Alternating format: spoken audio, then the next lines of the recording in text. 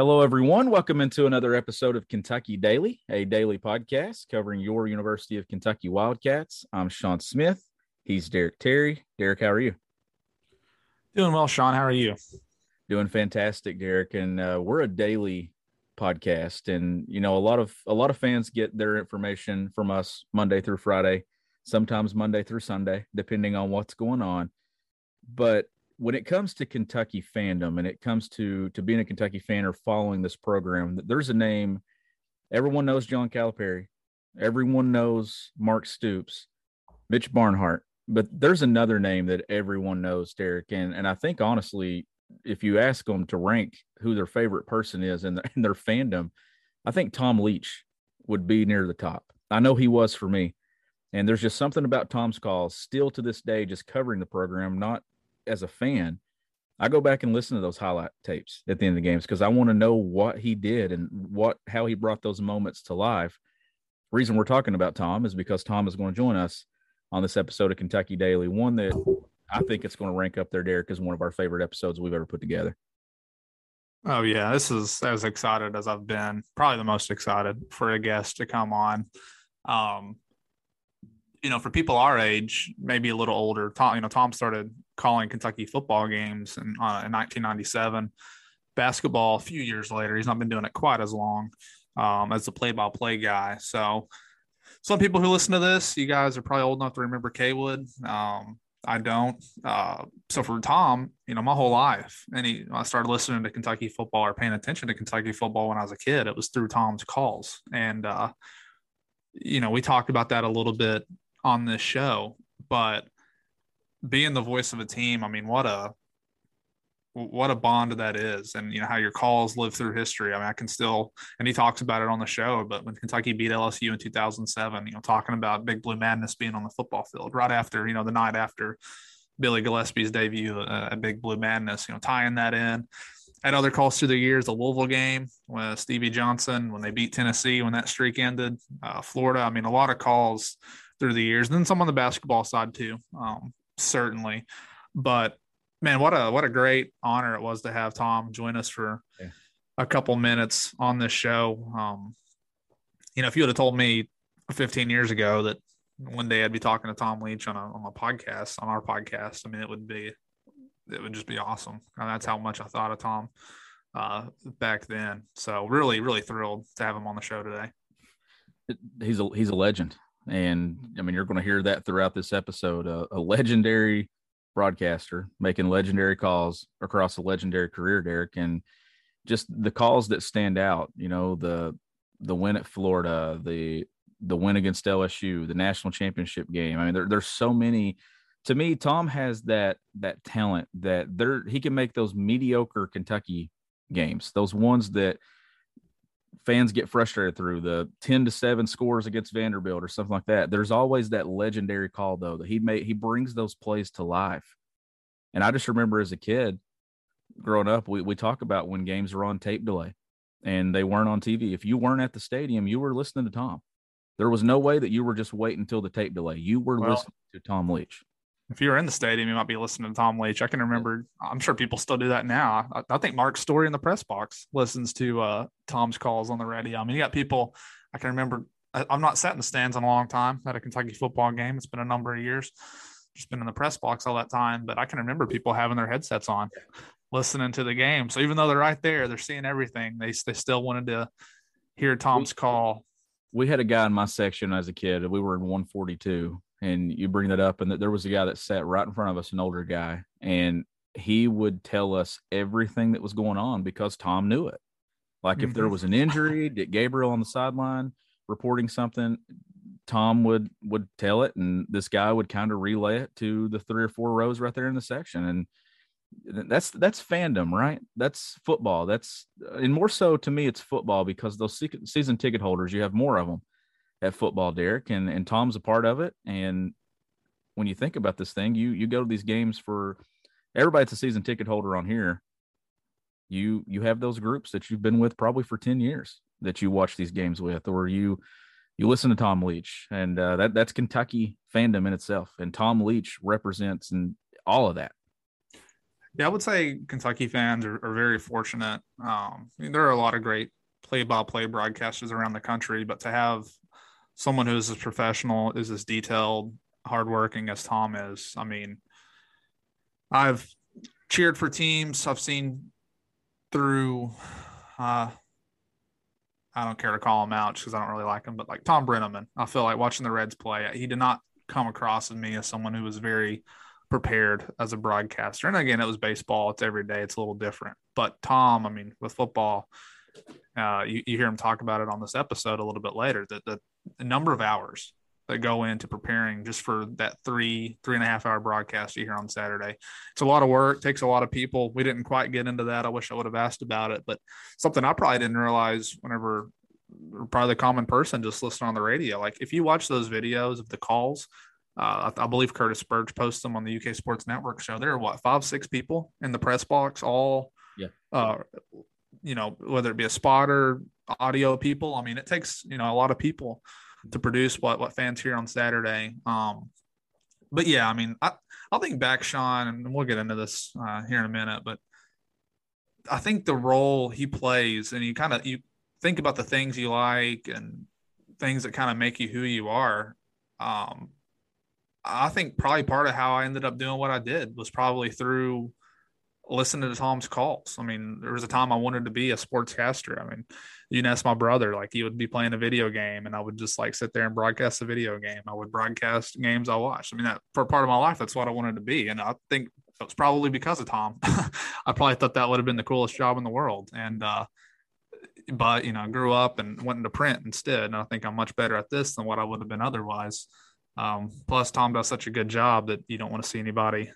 I mean, you hope that you have him for 15 more years at least. So I think you can tell from us both talking, we were both thrilled to have Tom come on the show today. Well, and we talk about, Tom's career, and then you ask older fans in the state, Kaywood Letford would be their guy, just like Tom Leach is our guy. And that's the relationship that the voice of the team has across it. I mean, it's like family. I mean, you listen to those people, they come through the airways of your home or your car. I mean, it's just a special bond that I think that it's even more special to me than the player bond with fans and the coach bond with fans, because it lasts over multiple coaches, multiple players, multiple teams. That I just think that the voice of a team and Tom Leach, it just makes the whole fan experience what it is.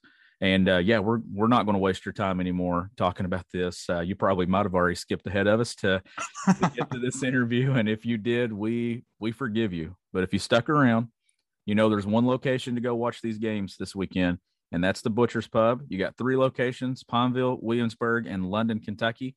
You can visit thebutcherspub.com or check them out on Facebook. Here's Tom Leach, the voice of the Kentucky Wildcats. Get ready for the greatest roast of all time, the Roast of Tom Brady, a Netflix live event happening May 5th. Hosted by Kevin Hart, the 7-time world champion gets his cleats held to the fire by famous friends and frenemies on an unforgettable night where everything is fair game. Tune in on May 5th at 5 p.m. Pacific time for the Roast of Tom Brady, live only on Netflix. It's only a kick, a jump, a block. It's only a serve. It's only a tackle, a run. It's only for the fans. After all, it's only pressure. You got this. Adidas. Tom, how are you? Doing well. Big weekend. It is a big weekend, Tom. Thank you so much for joining us. This is an interview I've been looking forward to, but I wanted to start off asking you about your week of prep whenever, you have any game, but in particular, a big game like this. I guess how much production and preparation actually goes into the broadcast that we all hear on Saturday? Got that question several times over the years, so a couple of different times I just tried to jot down notes during the week of different things, and it ended up being about 22 to 23 hours from one time or the other. And that's everything from going to practices to coach shows, and then just doing lineup boards for the spotting boards for the booth, and then notes and reading a lot about the other team, and maybe talking to the play-by-play guy for the other school, or a writer or something like that. So it ends up, it's not as much as for a basketball game is less, but you have more games in a week. So football generally, it's somewhere north of 20 hours. And talk to me a little bit about what your relationship's like with Jeff Piccaro and Mike Pratt, and just kind of how that works, having those partners alongside with you. It's been just very comfortable from the start. My first partner in football was Jeff Van Note. He had worked with Ralph, and then when Ralph retired, Jeff stayed on for a few more years. And Note was just a great guy to work with, and universally acclaimed as being an excellent analyst. And so Jeff Piccaro had a tough act to follow in following Jeff Van Note. And I don't remember a single complaint, even at the start, about anything Jeff did. So that's a tribute to how well he's done his job and how much of a pro he is. He just kind of stepped into the slot there that Note had held, and he's done a fantastic job. So we all get along well. We enjoy traveling together, going out, to dinners night before the games and things. And it's just a very comfortable relationship. Dick Gabriel, our sideline guy, excuse me, I'm fighting a little bit of a cold, and our producers and everything. We all have a good time together. Tom, who are some of your, I know you've been broadcasting for a long time now, but whenever you were breaking into the business, whenever you were a kid, things like that, who were some of your influences, maybe people that you looked up to in broadcasting? Well, certainly Kay Wood's at the top of the list. Grew up listening to Kay Wood and Ralph during the Kentucky games. I'm a kid from this area. I grew up in Paris, just north of Lexington. So I grew up, and not nearly as many games are on television then as are now. So you listen to most games on the radio, football especially. And so Kay Wood would be right at the top of the list. And Ralph worked for Ralph for about 16 years at his station in Lexington. And he had a tremendous influence on me in terms of some of the technical things, setting up a lineup board, some of those things I still do to this day. A lot of them come from either Kay Wood or Ralph, something they showed me or a tip that they gave me. I've got some notes from them and also from Jim Host, who hired me, that I reflect on before each game, of just different things to remember, or things you don't want to let slip over the course of time if you don't refer to the notes. And then growing up in this area, I listened to the Reds a lot. So it was Al Michaels in the early 70s, and then Marty Brennaman, about 73, I think Marty started. So, if you're a young broadcaster and you grew up listening to Kay Wood Ledford, Ralph Hacker, Al Michaels, Marty Brennaman, you've got some pretty good, sources to tap in terms of a level of excellence and professionalism. So I was very lucky to have grown up when I did, to have those guys to listen to. And then being a sports fan, listening to a lot of radio. So, I would listen. They had a Saturday night game. The SEC Network just recently did a show on some of the legendary voices, and it was, mostly football oriented. So they focused on John Ward, but you hear John Ward or John Ferguson of LSU or Larry Munson of Georgia, these Saturday night broadcasts that one of the Lexington stations would pick up. So heard some of those guys too over the years. And Tom, you've had a lot of great calls over the years, but just give us one on the football side and the basketball side that's just your favorite. On the basketball side, it's easy to be the national championship game. To get into that club when you're the voice of Kentucky basketball, you think you're going to have a shot to call a national championship for the team you're following. And so to be in that situation a couple of times and to have them win it in 2012, and so those kind of calls live on. So that's the one in basketball. And in football, there's two. It's the end of the third overtime when they beat number one LSU. Braxton Kelly's tackle on Scott to seal it for Kentucky. And then the Citrus Bowl win, New Year's Day 2019, and it wasn't, it was a signature win for Kentucky, New Year's Day bowl game. It's a 10th win, which they hadn't done since '77. But I think the moment in that game was when Denny Snell broke the all-time rushing record of Sonny Collins, and he did it on a touchdown run. So that was kind of a memorable one for me because of, it wasn't a game-winning play, but it was a memorable moment within a big game for Kentucky.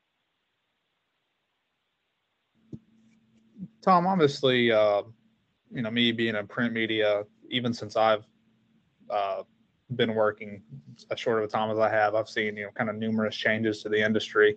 For you in broadcasting, how have things changed just over the years, or have they significantly? Well, the technical part of it certainly has, where it's, that I'm just like, this is not so much doing the games, but doing like a radio show. If you're traveling with a team or something, I can have the equipment to just do the show from my hotel room instead of having to go find a radio station.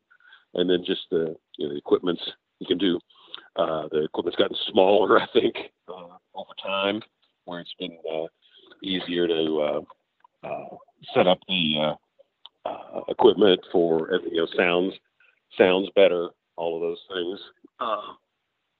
So that's been good. The quality of the sound improves. And then, just trying to think otherwise, just some of the technical things. A lot of the other stuff really, hasn't changed a lot. I'd go back and get some notes that Kaywood made for me on a critique on a couple of different times. One's from like 1989 and the other one from maybe 97. And a lot of those things he pointed out are still very applicable today. You serve a pretty unique role, being the voice of a team. I can remember being a kid growing up. I'm still young enough, or maybe old enough now. I don't know how you want to phrase it, but I can think of a memory of the Georgia game in 2006, which it was still on tape delay. So I can remember being at my grandmother's house. I guess I would have been 12, and having her little radio set up and tossing my football up as UK beat Georgia that day. I don't know that kids still have that experience now with every game being on TV, but you serve a very, unique role being the voice of the team. People feel very connected through your calls. I guess, what is that like? How fulfilling is that to kind of serve in the role that you do? Yeah, if you watch the movie We Are Marshall, about that Marshall team that came back from the horrific plane crash, one of the scenes early on is of shots around the town where everybody in town's listening to the radio of the Marshall game that day. That was the game before the ill-fated crash. But there was a time I was in New York. It was actually during the World Series in like '88, or playoffs, I guess. And the Mets were playing, and you would go in and out of stores in Manhattan, and you'd hear the game on the radio. And those kind of moments resonate for me in terms of just, imagining people are out there at any given game. Even though every game's on TV now, there's always somebody that's traveling, or somebody that's at their kid's high school football game or soccer game or something. So there's always, the audience maybe isn't quite as big as it was back, 40 years ago or 50 years ago, but there's still always going to be people there that do need the radio. So it's a different kind of connection when you work for one team, whether it's, college sports, professional sports, the guys that do the Reds. I mean, you're there, in our case, every week, baseball, it's almost every night, but you have, you're the familiar voices for the fans. And so you do have it's a fun connection, and to, know that they're out there. It's the one thing I've told coaches here. I remember Coach Mummy one time near the end when things weren't going well, and during one of the breaks in his call-in show, I said, Hal, there is one thing worse than negative calls, and that's no calls. And you never have to worry about that at Kentucky because they're always interested. Let's wrap up here with Kentucky, Florida. Big game coming up at Kroger Field this weekend. How excited are you for this one? Yeah, this is one as a broadcaster, you don't prepare anything you're going to say or anything like that, but the prep is just the same for one game or the next. But you know that this is the kind of game where this could be a memorable moment. Kentucky hadn't won over the Gators in Lexington in 35 years, so those are the kinds that if they win, and especially if it's a dramatic finish, those are the kind of calls that live on. So first thing you want to do is make sure you get everything right, time and score and just all the basics. So you make sure you're try to be extra sharp. But it's those are those memorable moments are what help fans connect with their team, and this is a chance for one of those for Kentucky. They've got their program to the point where they're handling South Carolina and Missouri, Vandy regularly, and they're winning their share against Tennessee, and I think they're probably going to start to win more than their share in that series. So the next spot on the hill, the next rung on the ladder, whatever it is, to beat Florida and Georgia, but at least once in a while. And so I think this is an opportunity for Kentucky. Get them at home. Kentucky's got an experienced team. Florida's good, but maybe not quite as good as last year. And so this is a chance to get a top 10 team and to have one of those signature moments. And, these guys aspire to win an Eastern Division title. And Kentucky's never done that. And if you beat the Gators, you keep that hope alive. A lot of great calls over the years from you, Tom. Hopefully you get to add another legendary call to a legendary career this weekend. Thank you so much for joining us here on Kentucky Daily. Enjoyed it, guys, and hopefully it's a memorable weekend.